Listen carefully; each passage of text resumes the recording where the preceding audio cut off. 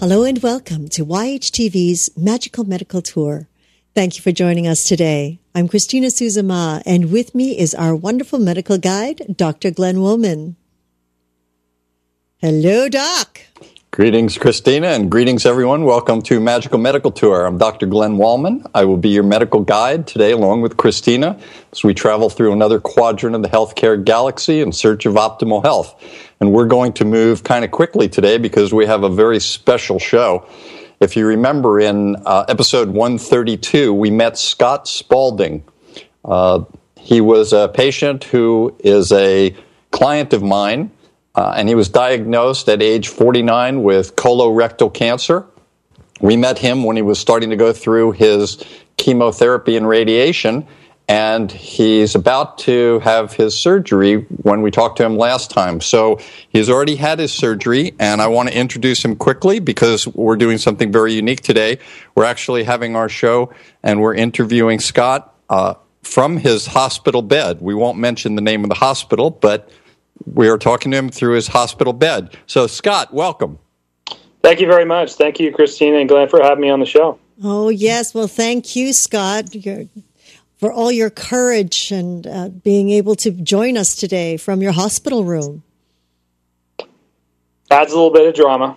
Yeah, we love the drama part. And reminding everybody that one of the reasons that you agreed to do this was to essentially give service to people and show them what it was like and what it is like going through this whole process. And if you remember, when we were about to prepare for surgery, you still did not know the extent of the problem. You didn't know what the surgery was going to be, and you didn't know how you were going to come out of it. And that's where we stood, and that's where I'd like to pick up, Scott. So when we last talked, you were about a week or so away from surgery. What was it like preparing for the surgery? Well, you never know what a surgical outcome is going to be. And so the best you can do is prepare yourself, mind, body, spirit, make yourself as strong as possible for the best possible outcome. And that's what I was doing with your help. And I was trying to strengthen my body as much as I could, as well as my mind and spirit, and I think that played a real factor in my surgery because it was a very good outcome. What were the toughest parts preparing? Well, there's an element of uncertainty, and there's really nothing you can do about the uncertainty except accept it and just prepare for different types of outcomes. It was, as far as the physical preparation, trying to strengthen my body, there's an element of discipline that I can sometimes lack. And so at times it was hard to try to work on my core, which is where my surgery was going to be. But, I wouldn't necessarily say that for me personally, preparing for surgery was an ordeal. I knew it was going to happen. I went through chemo and radiation first, and I had a date on the calendar, and I knew where it was going to be and who I was going to do it, and I had a lot of confidence in my surgeon, and that made it much easier for me to prepare for. What was your surgical visit like before you had the surgery? You met with the surgeon one last time before the surgery. What kind of things did you discuss? Well, I had a pre-op with him about a month before the surgery, and he gave me another examination and said that as a result of the radiation, the tumor had actually shrunk since he had seen it originally, and there was still a month to go.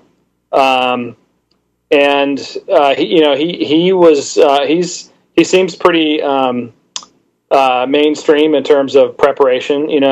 Eat right, exercise. So there wasn't really. I wouldn't say that he gave me a regimen for preparing for surgery. Now, one of the things that was happening with the surgery is there are lymph nodes in your pelvis that we didn't know about, whether or not they were cancerous. We did get some good news that the tumor itself was shrinking in the colorectal area. But there was also the possibility of having a colostomy or ileostomy, right? I think there was the surgery, the planned surgery was an ileostomy, which is temporary. And right. So that's what, and the surgeon was quite confident that would be what he would be performing based on where the tumor was and the stage it was at. And there was uncertainty because of the level of medical technology that we have right now about whether, in fact, the lymph nodes were affected by the cancer. Mm-hmm. So just to talk about the ileostomy for a few moments and to explain to our viewers and listeners, it's a procedure where they take a portion of the intestine and bring it out through the abdominal wall, just a small opening, and then a bag is placed over that so that all of the food that you eat, instead of being digested and going all the way through your body and coming out through the rectal area like it normally does, it's diverted and it comes out through the ileum, which is the last part of the small intestine before food enters and attaches to the large intestine. So you were a little concerned about that. How did you deal with that? Well, I think anyone would be concerned about that because it's not the norm. And again, for me, I was very thankful that it was not expected to be permanent, mm-hmm. and it was expected to be easily reversible. And so that turned out to be the case, at least so far. So mm-hmm. I found quite a bit of solace in that prognosis, looking at it along the lines of, I feel like I can handle a short, stretch of, rough times as opposed to a much longer period of maybe the same kind of rough time. Or permanent. So you did a little research on it, and you talked to some professional, what we call ostomy nurses, right? I did talk to one ostomy nurse before the surgery, just in terms of preparing to see what I would need after the surgery. And what I learned was that most ileostomies and colostomies, I think, are unique and are dealt with typically after surgery in terms of the ostomy care. And so in this hospital where I am right now, I met for the first time with the ostomy nurse yesterday, going to meet with her again today. Mm-hmm. It was a very good meeting, and it was, and I changed my bag out to a much easier, a much better designed bag, and so now that a Gucci bag. Yeah, not quite. But you are accessorizing, right? Not yet on that either. But it was gives you a certain level of. I mean, I'm aware that I'm going to get to a confidence level and to a familiarization level with all of this over time. But, the first time's always, I don't want to necessarily say hardest, but it has the most mystery to it. And so, the faster you can demystify things and learn what things are and how they work, the better. That's a really good point. I like that. You think you'll ever get to the point where when they're about to reverse it and take it away, you'll miss it so much you'll not want to have it removed? Absolutely not. Okay. Just checking on that. It can happen, you never know. So, Scott, let's talk about now it's the morning of the surgery. Anything special that day? Walk us through a little bit of what you remember in terms of the actual surgery itself. Were you in the hospital the night before? No, my surgery was on Friday, scheduled for 1 o'clock, I think, and it was about an hour and a half drive from my house. Mm-hmm. And so I actually took off Wednesday and Thursday from work to, line myself up for surgery mentally, do all the kind of preparation that I needed, because I was told I was going to be in the hospital, or expect to be in the hospital, for a week, which is pretty standard. And since we could drive to the hospital, I think check-in was scheduled for 11. And so my wife and I spent some time on Friday morning together, just talking about it and preparing before we, and we spent the day together on Thursday as well. But Friday morning was just kind of one last, time together with the two of us before the surgery. And then we drove down and checked in and pretty much went to pre-op straight from there. Before, you brought up something interesting. What was it when you say you and your wife spent time together? Many people are going to go through this, and part of the process here is to help people in their own process as they go through it. Not always necessarily is it a wife or a husband. It may be a friend or another relationship. What kind of things are important in that moment?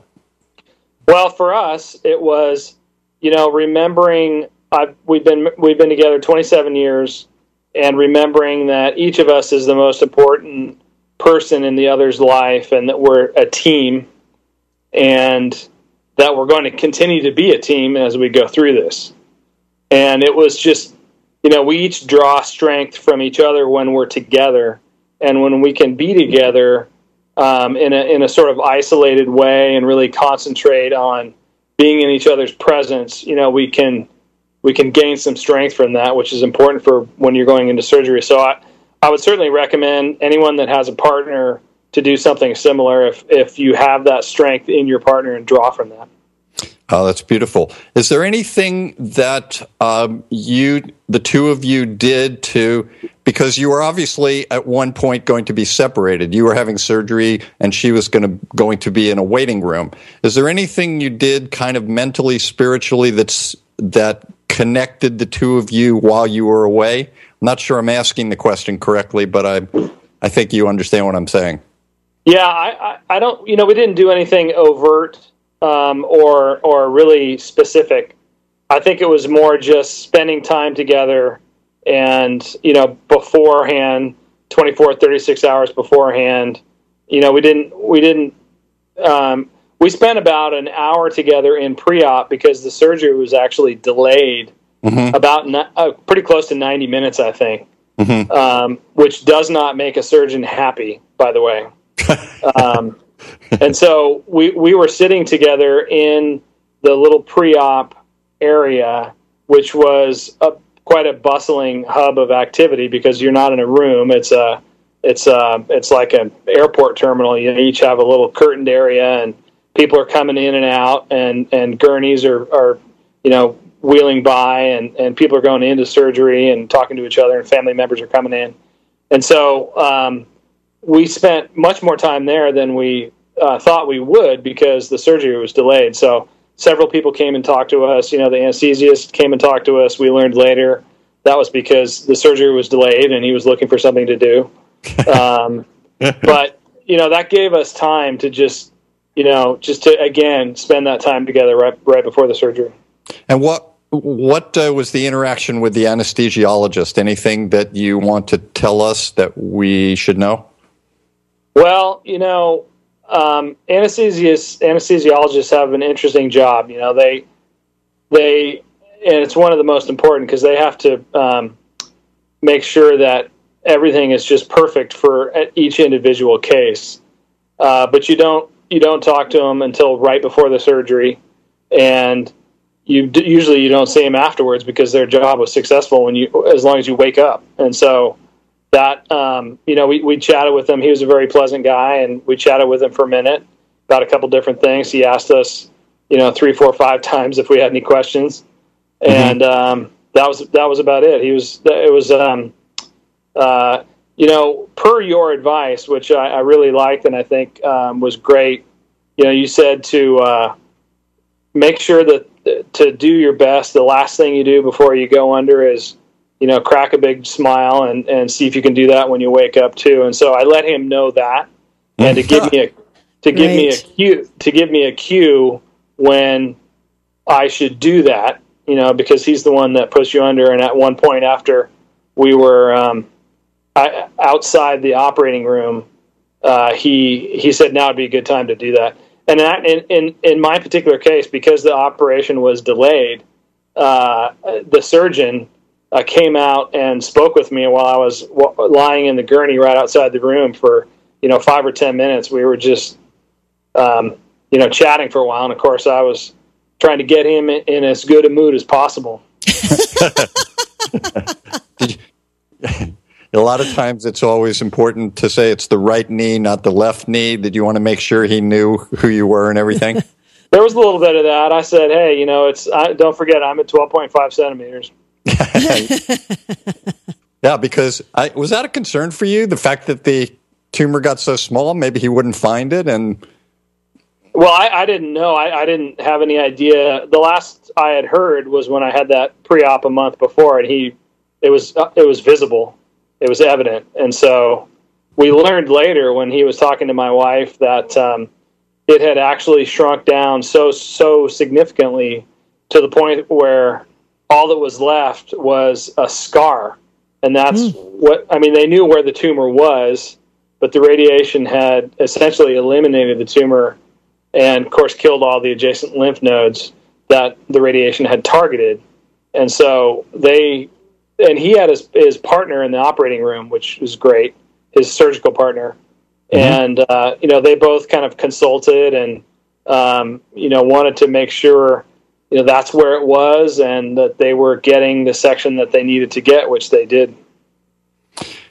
So when you were medicated now, did they pre-medicate you while you were in the waiting room? No, they didn't. They didn't. Okay. So you smile and you go to sleep, and the next thing that happened. First I had to get from the gurney onto the actual operating table. I think they like the patient to do that, and I would have preferred to have not. I've had a couple of other surgeries, outpatient surgeries, and my preference is to not see the operating room. Okay, so you accidentally saw it, and you smile and go to sleep, and then you wake up. Do you remember smiling again? I don't, because of course you're totally out of it, and so I don't really have any strong memories of being in the recovery room. Mm-hmm. My wife wasn't able to visit me there. They had to wait until they got me in my room where I am now, and they, which is where they met me. She had her brother and her uncle with her, mm-hmm. and they. So I don't know. I don't really remember. I kind of have some fleeting memories of being in the recovery room, but I wouldn't be able to swear by them. Yeah, we actually did an interview with an anesthesiologist, Dr. Jeffrey Block, and we talked a lot about anesthesia. It's a very interesting process to go into and under anesthesia and then come out of it. So what were your first recollections when you came out of it? I believe that I was in the room. This was Friday night. The surgery was about, 3:30 to 5:30 or 3 to 5:30, something like that. And I got into my room here about 6:30 or 7. And I was just kind of starting to come out of it, still very, very groggy. And I remember having some conversations with my wife and with her brother. But again, I was told, and I vaguely remember cracking a few jokes. So I think that means that I did well. Do you remember the jokes? I don't think it's fit even for the internet. So you can blame that on the anesthesia. Normally, you would never say anything like that, but under anesthesia, you couldn't be held responsible. Christina, any thoughts? This is quite amazing the way that you can actually remember all the steps that you've come through, Scott. That's pretty amazing. And I love it. I love it. I wish you could share the jokes. Maybe you can share them. We just put the beepers in between. Right. All right. So Scott, I actually talked to your wife before she got to see you out of the surgery, and one of the things that's always important that I talk to people about, especially the person that's in the waiting room, is to say, and this is almost impossible, but don't look at the clock, because sometimes surgeries will be delayed. You're thinking that he's in surgery or the person is in surgery, and because it's taking so long, there were obviously complications. It's very bad. But it was just a question of delays. So finally, the two of you got together. What was that moment like again, reuniting in a moment? Well, again, this was Friday night, and I was pretty groggy, and my memories aren't really clear from that. But I think my wife was the one that gave me the good news about the success of the surgery and the good news of the surgery. And so that was obviously, very, very positive. I think she just told me something last night about when she was waiting, and she had family with her, and so that's important. But you never know what the word is going to be when the surgeon walks out of the hallway and talks to you. Right. So it can be traumatizing.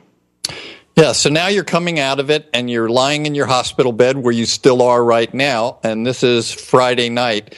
Give us a little bit about what the course was going to be like, both on an emotional level for you and on a physical level. Well, physically, I was pretty banged up because of what they did. It was laparoscopic surgery, so that's great, as opposed to cutting me wide open. But I was pretty out of it on Friday night. I think I remember talking with my brother-in-law and my wife, and we're talking about the fact that the surgery had very good results, and so there was a lot of positivity in the room. And my wife has spent the night with me in the room each night here, and that's been really important, again, to that bonding. And really, for me, I think things really started happening on Saturday, the next day, when I woke up. Of course, no one sleeps in a hospital. They wake you up all the time and do all kinds of things to you. So, I haven't had a good night's sleep since Thursday. But one of the things that, as I think a lot of people know, is they want you to start walking right away. And so I was able to not only get out of bed, but take a short walk within 24 hours of this surgery. And that gave me some strength that I was doing okay. What about emotionally now? Well, this is a big emotional, roller coaster. There's ups and downs, and I think, as you pointed out, there's all kinds of potential effects for the medications that I'm on. I had an internal pain pump that was just taken out today, so that was in there for 3.5 days, and I would think I was on, all kinds of blood thinners and other types of drugs, anticoagulants, and so you don't know what kind of impact those drugs will have on your emotional state. But my emotional state, I think, has been really thankful that it was a good outcome. And, 4 days after the surgery, and I'm going to be checking out of the hospital tomorrow. So, 5 days back home. We're looking forward to going back home to where I think not only can you get really good sleep, but I think the real healing will start when you're in your own home. But I think, it's for me, because it was a successful outcome. There's certainly a lot more positive than there is negative on the emotional front. Mm-hmm. When at this point in time, they took out the cancer and they reconnected your colon down in the colorectal area in your pelvis, right. And they also took out the lymph nodes. And that's an important part of this, to see if the lymph nodes were affected. Do you know the results of that yet? No, we don't have the path reports yet. We're expecting them tomorrow. Mm-hmm. And how are you preparing for that? Because it could go either way. It could go to everything looks good, or things don't look that good. So Yeah, it could go either way. There's an expectation based on the prior 4 months that I've been going through this that the lymph nodes were infected. And so obviously it would be fantastic news if no cancer was found in any of the lymph nodes that they took out. Right. It's my understanding that they take out enough lymph nodes, enough healthy ones, to be able to know how far it may have spread. Mm-hmm. And I did hear from the surgeon, who I met with both today and yesterday, that there were certainly lymph nodes that were taken out that appeared quite dead from the radiation. Mm-hmm. I think the real question is if they find. I mean, obviously, the best outcome would be that all the nodes are negative. Then right. That's kind of a decision point. There's a possibly a gray area if there is a node positive that was clearly dead because of the radiation, and all the healthy nodes that were taken out were not impacted. And then you get into some questions about, course of treatment, what's long-term, short-term side effects for the second round of chemo, which I've always planned on undergoing, which would be another 18 weeks, probably starting next month. Mm-hmm. And that's going to be a little bit more intense, but again, that will be determined by what's next. I know that just to go backward a little bit, during the surgery, I think that the surgeon, aside from just taking care of the colorectal area and the lymph nodes in that area, he also checked out your liver to make sure there was nothing there. And what I had heard is that everything looked good in your liver also. We always get concerned about metastases to the liver, which is never a good sign. But that came out pretty good. I had heard, we did go over that with the surgeon yesterday, and he said that everything that he saw looked good. Yeah, that's such a good feeling to have that.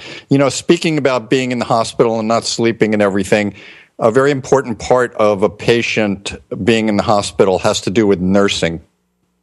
And when you're in there for a number of days, you see different shifts and shift work, and this nurse comes in, that nurse comes in. What's your experience with the nursing? Well, in this particular hospital, and we won't name it, I have noticed a variability in the, I would say, probably level of care of the nursing staff. There's just like everything, there's some good and some better. And so I've certainly experienced that. And there's, in a hospital ward, there are nurses, and then there are CNAs, all kinds of other staff that are that have all kinds of different responsibilities. And, one of the things that impacts that level of care for any individual patient is how many patients any nurse might have. So if a nurse has 4 patients, those 4 patients would get more attention than if that nurse had 7 or 8 patients. And there's just no way to control that because of the way, care is provided from, anything can happen on any given day. So you never know who's going to be in a room, but that can definitely impact the level of care, and I think in my case it probably did a little bit. Give me an example of that. Well, if you have, if you have a nurse that has 8 patients, and I mean a specific example for me wouldn't be I wasn't able to get care. You can obviously always push the button, and in this facility there was a pretty high level of responsiveness, which was great. Mm-hmm. There's a certain bedside manner and level of professionalism and attentiveness and really personal care that any person can really give to another. Obviously, nursing care, that's the core mission of that. And in different people, because of different personalities and different training, that can come through, in different strength levels. And I've certainly experienced that just in terms of, here's an example. I'll give you the example that you asked for. And that's one of the nurses that I had here came in and just asked me how I was doing. And I didn't expect that based on a couple of prior days of nursing care here. And so that was just a higher level of attention and empathy than I had received. And, it was great. I mean, you want to experience that kind of stuff. It really makes a difference, doesn't it, with a great nurse? It really does. And I can attest to that for sure. Yeah, I know that when I was working in the emergency department and all my years, even in medical school, when I first started training and I started working on the hospital wards, you clearly recognize that the nurses really were so important, and the great nurses they shined. It was beautiful, and you could tell. We always talk about doctors having bedside manner, but you don't think about not only the nurses, but all the different techs and the people that are walking in the room to do different things for you. It's all very important, and it makes a big difference in your stay. Now, absolutely. One of the things that's, especially when someone has colorectal surgery and anesthesiology, is how a person progresses in terms of diet. So when somebody first starts having this surgery, the doctor does not want to feed the person by mouth. They want to let everything rest. So you're getting all of your nutrition through intravenous means. But then as you progress, you go from, well, you tell us, and this helps to determine how quickly you're progressing. So when did you first start having, say, liquids or... Well, I was on IV on day one, and on day two I started having liquid foods. In my case, for lunch and dinner that day, I had some soup, and I didn't really have, and it was good. And I didn't quite have my appetite back yet. You know, obviously still kind of adjusting to the whole thing, and of course I still am. But I would say that my appetite probably came back on day 3, probably in the afternoon, and today, day 4, I was able to eat solid foods, which was great. So I had some French toast for breakfast, and it was fabulous. Wow. Now, just to make sure that people understand, when doctors are making the decision about how to feed someone after a heavy-duty surgical procedure like you had, it's not as necessarily about your appetite, although that's an important part of it. It's really about how your body is functioning and preparing to take on the food. Right. So for me, you know, the question is for maybe it's all GI surgeries, but in my case, there were 3 tests that you have to have before you're able to go home. One is your GI tract is working, and that means that, you know, food and gas is passing. Mm-hmm. And the other one is that you need to be able to essentially walk around. Mm-hmm. So if you're at home, you need to be able to walk to the bathroom, and they want to make sure that you can do that before you leave the hospital. Okay. And so, you know, you want to wait until, and for me, my GI tract started working on day 2. And who knows, maybe even, you know, day 1 I was on an IV, but it was definitely working early, and I like I said, I was able to take a short walk on day 1 and walked quite a bit on day 2. It's certainly much more of a hassle to have an IV, to be tied to an IV, and I lost the IV today, so that was great. Yeah, that's real freedom there, because you don't because it's plugged in, and if you have to get up and go to the bathroom, you have to unplug it and then plug it back in when you get back. And that's, for someone like me who has quite a sore stomach, that can be difficult. So, those boxes have been checked for me, and I think that's why I'm going home tomorrow. That's great. You know, it's interesting to realize perspective when you say losing the IV was real freedom. It is. I mean, I had a taste of it yesterday because they disconnected me for a couple of hours, and I was able to, you know, walk around and you know, act like a normal person, not tied to a mobile IV, or just have a trail, have an IV tube trailing you, and then you hooked back up again. You feel like you're, you know, tethered again, and so it came off permanently this morning, and that was great. So let's talk about the bag on your side now that you've never had before. That's not. No, it's okay. Yeah, no, I knew that. So what was it like being introduced to your new partner for the first time? Well, you know, I knew I was going to have it, and I knew it was going to be temporary, and so that was really important for me. What I didn't know was, of course, how it worked or anything like that, and how it would be, you know, drained or changed or whatever. And on, you know, day 1 and day 2, the nurses were doing all that. And on day 3, yesterday, the ostomy nurse came and changed my bag and gave me some training. And that was, like I said before, it gave me a little sense of a little more confidence and knowledge about how to take care of myself. It's no fun, and it is what it is, and it's not going to kill you. It's certainly inconvenient, but it's really. I mean, I was thinking about this morning and yesterday.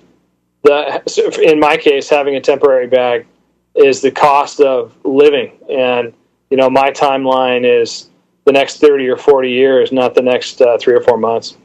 That's a great point. Any other advice for people that might be doing that? I've had other clients that knew they were going to get a colostomy or an ileostomy, and many of them were so fearful they didn't even want to look at it, and it took them maybe 3, 4, 5 days before they would even look at it.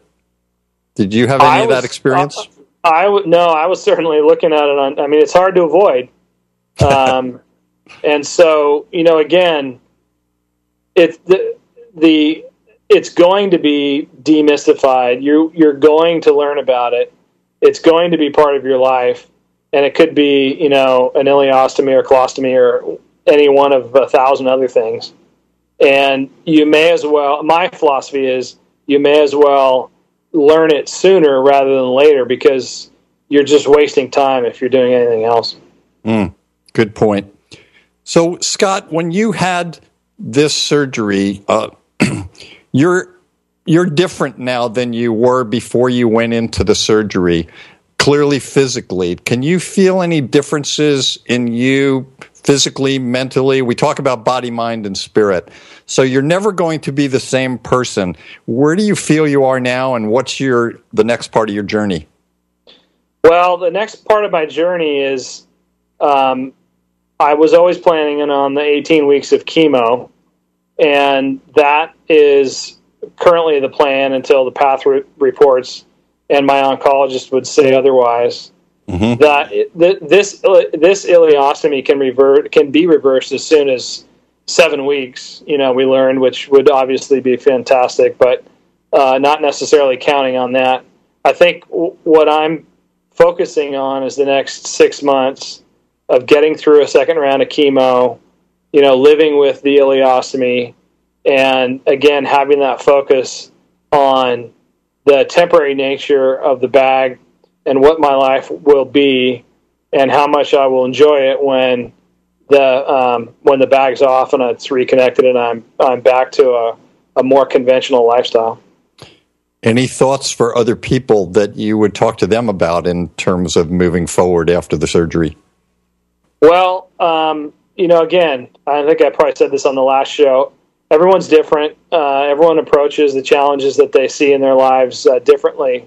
But as far as me, I think what helps me, what helps me is that I tend to adopt a longer term timeline and perspective, so that I'm 50 and I'm not 80, and that's a significant difference, because medical treatment for an 80-year-old would be different for a 50-year-old, and approaches to what you might do in terms of something that might be more or less aggressive. And so I think that it's important for anyone that's facing a medical challenge to be able to look at how they want the rest of their life to be, and do everything that they can be to be in control of how that life is lived. And to a large extent, the control is possible, because you can do things like change your mind, body, and spirit. And certainly changing diet, certainly changing lifestyle, certainly changing the way you approach life is up to you. And the presumption is, and I believe this, that there are changes that anyone can make to improve their life, regardless of whatever medical challenge is in front of them, that they will benefit from. Great words of wisdom. Very much so. Scott, I have a question. You're going home tomorrow.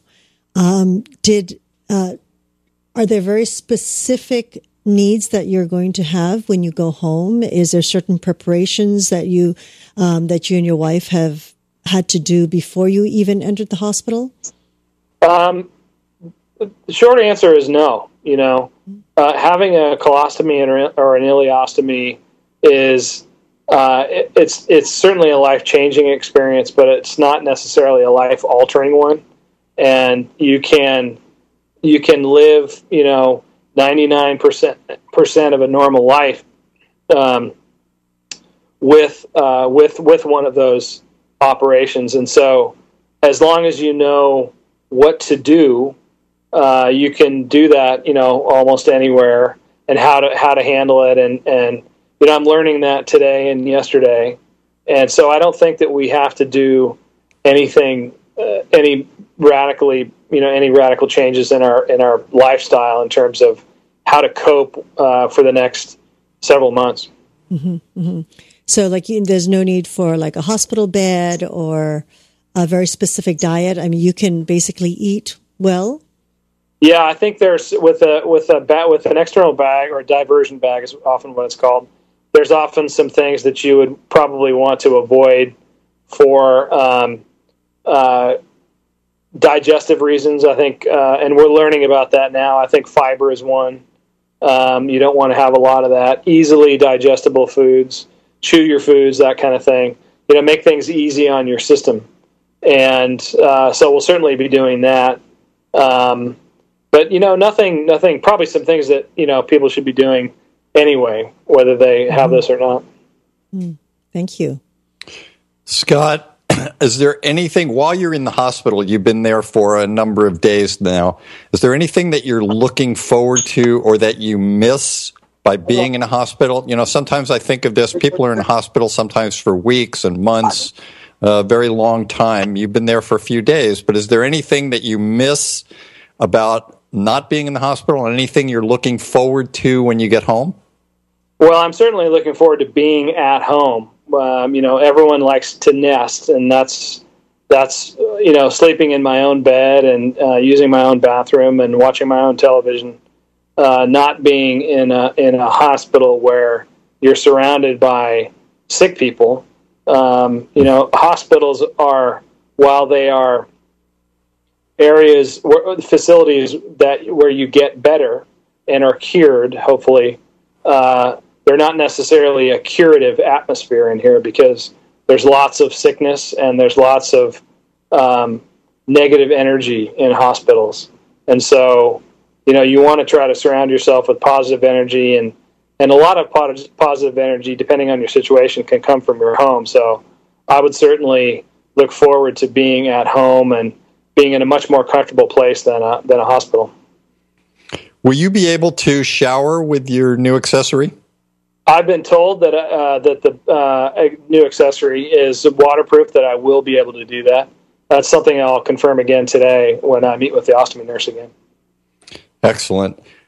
Scott, we're coming kind of close to the end. We're cutting it a little short because we don't want to interrupt your healing time, and you've been so kind to us to offer this interview while you're in your hospital bed, and we're so appreciative of that.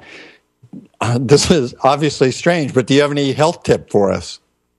Well, I think on the last show you asked for one, I gave you two. I'd like to do that again. One is for anyone that's facing a major medical challenge. I think, especially if you have a partner like I do, anything you can do to try to find humor throughout the entire process will benefit you. I think humor is a really powerful medicine. And, when my wife and I were walking around the ward last night, she was laughing, pretty hard at something. And I don't even remember what it was, but laughing is really, really good for you. So to the extent that you can find humor in some of the challenges that are facing you, and there's plenty of it, I can tell you, we've laughed quite a bit throughout this process so far. It's definitely beneficial. And the second tip I'd give you is, or I'd provide your listeners and viewers, is when you're in a hospital and you're there for several days and you're recovering from something or facing something, I think a smart thing to do is to ask the nurses and the medical staff, what have they seen that works for other people that have faced what you're facing, because they've seen, hundreds, if not more, cases that are very similar or identicals to yours. And they've seen all kinds of, different success rates. And they may have tips. The nurse, the CNA may have tips about what to do, what not to do, to try to make yourself healthier, to try to navigate whatever it is that's facing you a little bit easier. And they know, because they see it every day. And so, it will very likely be something that you've never thought of, but you may have never heard of that, because you didn't research exhaustively on what might be the best way to handle it. But they see it every day, and they might tell you to, breathe more, or do this, or everyone knows walking is good for you, but there's mental exercises. Who knows what it is, but ask and you shall receive, I think, from the medical staff. Those were really Wonderful. Great. Now, in our last, and thank you for those, in our last episode when we talked to you, after we finished, you had mentioned that you felt that you wanted to be more humorous. So is there anything right now, before we end this show today, that you want to tell us that might be, so that you won't have to say, "Oh, I wish I was funnier"? Well, I guess I wasn't to start with, if you're saying that at the end of the show. Well, I've been trying to get you to do something, and we came close when you said you had some jokes, but then you teased us a little bit by telling us you couldn't tell them. Well, I love to laugh, and I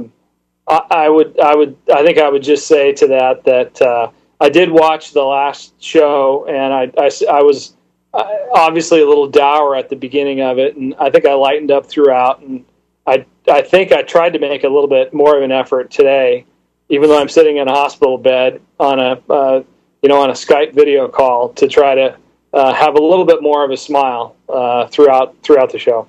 No, it's beautiful. Is there anything else you want to tell us before we end today? Nothing other than if I exceeded my data cap, I'll send you a bill. MagicalMedicalTour.org. Just kidding. No, that's great. Christina, any thoughts? Oh, just this is a fabulous show, and it's the first for Yoga Hub, of course, interviewing somebody in a hospital and really getting the play-by-play. So it's very exciting, and you've really helped us move forward another step, Scott. Well, you're welcome. Thank you for having me on the show, and I think it's great. I'm really happy to give back, and if anyone can learn from this show, that's fantastic. Yeah, and we really appreciate that, and I know many of our viewers and listeners also appreciate that and are learning from you. So our plan now, Scott, just to let everyone know, is that you're going to go home, and then there's going to be a little break time, and then you're going to start on the more intensive chemotherapy, which is going to be, this time, I understand, intravenous therapy rather than taking pills orally. Right, correct. So we're planning on doing another show with you somewhere along the way during the chemo to see what else is going on and how you're doing. And we're really looking forward to that. Christina? Yeah, that's the plan. And that, that'll probably, happen and start in about a month or so based on, previous projections, when the chemo would start, and again last for 18 weeks. Are you doing any journaling, by the way? Am I going to get in trouble if I admit that I'm not doing it? Yes. I've been a little busy in the last couple of days going. What a wimp. Mental. It's okay. You have your iPhone there. There's something called voice recording. Wow, I'm getting it from both ends. It's well worth it. I got to say, this show it's well count worth for it. Something? Yeah, that's right. Segovia has pointed out that we'll count this as journaling. Yeah. Great. I love that. Yeah, of course you do. So one of the things that's important that you should consider is an appreciation for the nursing team. Although there were some that might not have been as wonderful with great bedside manners, certainly some of them, as you've said, have been brilliant for you, that have really made a difference. It's always nice to let them know that. A card, some flowers. Everyone always used to give C's candy to the nursing station. We would see hundreds of boxes of this candy. But now that we're more nutritionally oriented, a round of smoothies. A round of smoothies, definitely.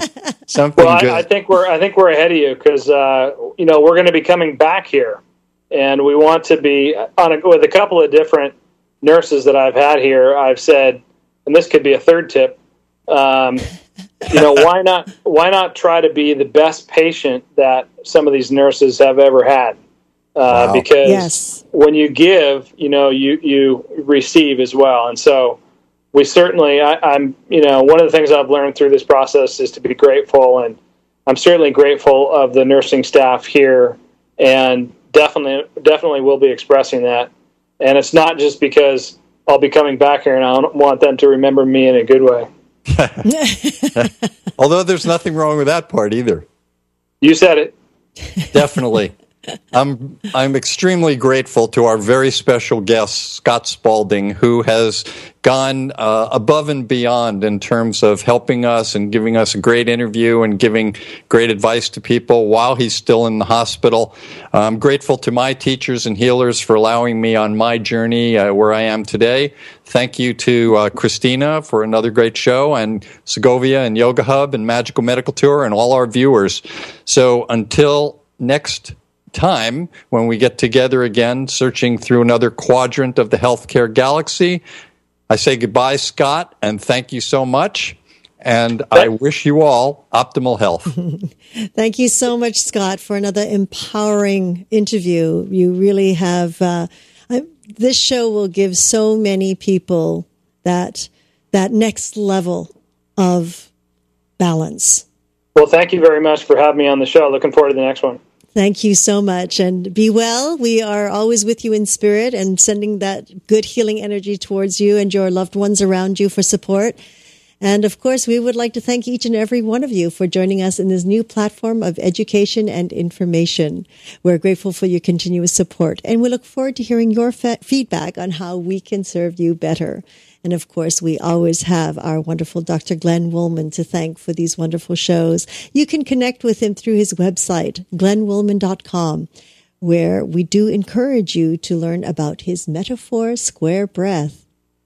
We are always grateful for any feedback, comments, and suggestions. And remember, at any time during the show, you can simply type in your question or comments if you're watching the show online at any time, whether this be a year from now, 2 years from now, that's okay. We will make sure that we will try to get it to the person that you would like to focus your question to and get you an answer. And if you are listening to this on a podcast or a device, please give us a call at 818-LETS-TALK. 818-LETS-TALK, and be sure to leave your contact information.